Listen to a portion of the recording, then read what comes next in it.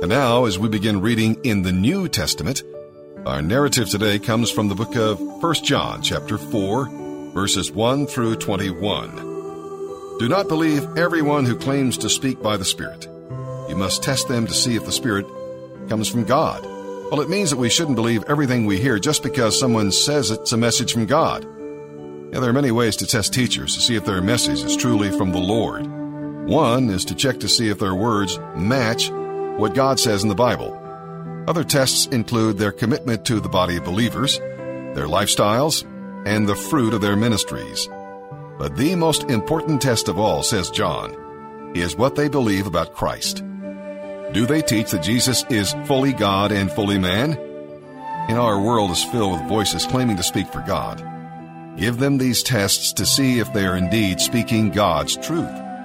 Now, the Antichrist will be a person who epitomizes all that is evil, and he will be readily received by an evil world. He's more fully described over in 2 Thessalonians chapter 2 and Revelation 13. Now, it says the spirit of the Antichrist is already here. Those who reject Christ are unknowingly or consciously siding with the spirit of the Antichrist. It's easy to be frightened by the wickedness we see all around us, and to be overwhelmed by the problems we face. Evil is obviously much stronger than we are. John assures us, however, that God is even stronger. He will conquer all evil, and His Spirit and His Word live in our heart. False teachers are popular with the world because, like the false prophets of the Old Testament, they tell people what they want to hear, pure and simple. John warns that Christians who faithfully teach God's Word will not win any popularity contests in the world. People don't want to hear their sins denounced. They don't want to listen to demands that they change their behavior. A false teacher will be well received by non-Christians. Well, John says God is love, not love is God. Our world, with its shallow and selfish view of love, has turned these words around and contaminated our understanding of love. The world thinks that love is what makes a person feel good and that it's all right to sacrifice moral principles and others' rights in order to obtain such so-called love.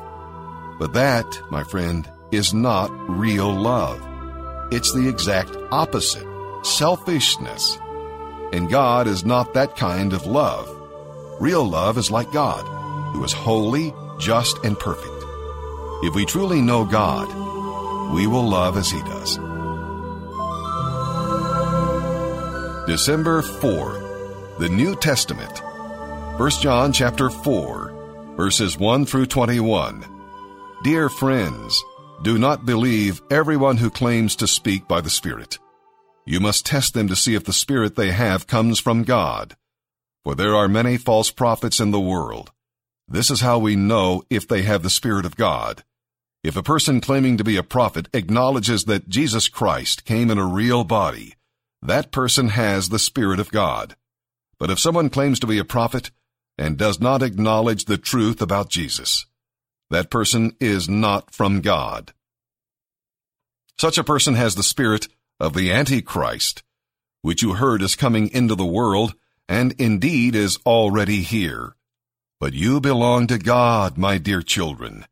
You have already won a victory over those people, because the Spirit who lives in you is greater than the spirit who lives in the world. Those people belong to this world, so they speak from the world's viewpoint, and the world listens to them. But we belong to God, and those who know God listen to us. If they do not belong to God, they do not listen to us. That is how we know if someone has the spirit of truth or the spirit of deception. Dear friends, let us continue to love one another, for love comes from God. Anyone who loves is a child of God and knows God. But anyone who does not love does not know God, for God is love. God showed how much He loved us by sending His one and only Son into the world, so that we might have eternal life through Him. This is real love, not that we loved God, but that He loved us and sent His Son as a sacrifice to take away our sins. Dear friends, since God loved us that much, we surely ought to love each other. no one has ever seen God.